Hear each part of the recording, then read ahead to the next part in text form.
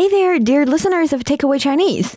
What you're checking out right now is a special edition just for you. More Than Mandarin. This is where we break down the finer details of frequently used words so you know the ins and outs of them. Let's take a listen. Hello, it's your old friend Niao Niao.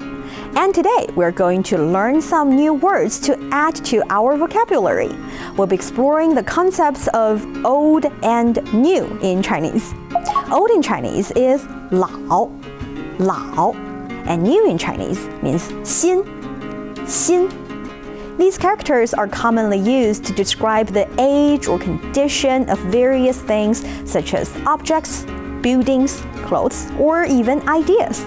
For example, like I said in the beginning of this video, hello, it's your old friend Niao Niao.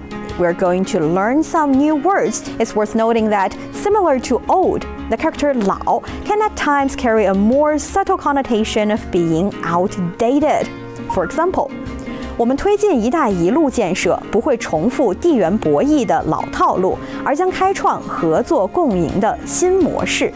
In pursuing the Belt and Road Initiative, we will not resort to outdated geopolitical maneuvering.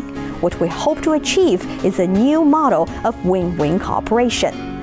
In this sentence, 老套路 is being compared with 新模式. Here, 老 not only denotes an old method, but also implies the method is outdated. By the way, the BRI itself represents a blend of the new, 新, in terms of its modern approach to global trade and infrastructure development, along with elements of the old, 老, by reviving historical trade routes.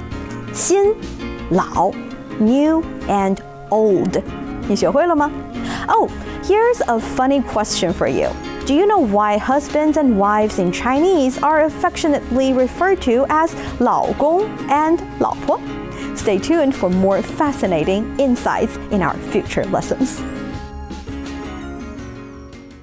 If you enjoy this extra segment and want to watch the video version, just search for More Than Mandarin on Facebook or YouTube. And don't forget to leave a comment and let us know if you appreciate our new edition.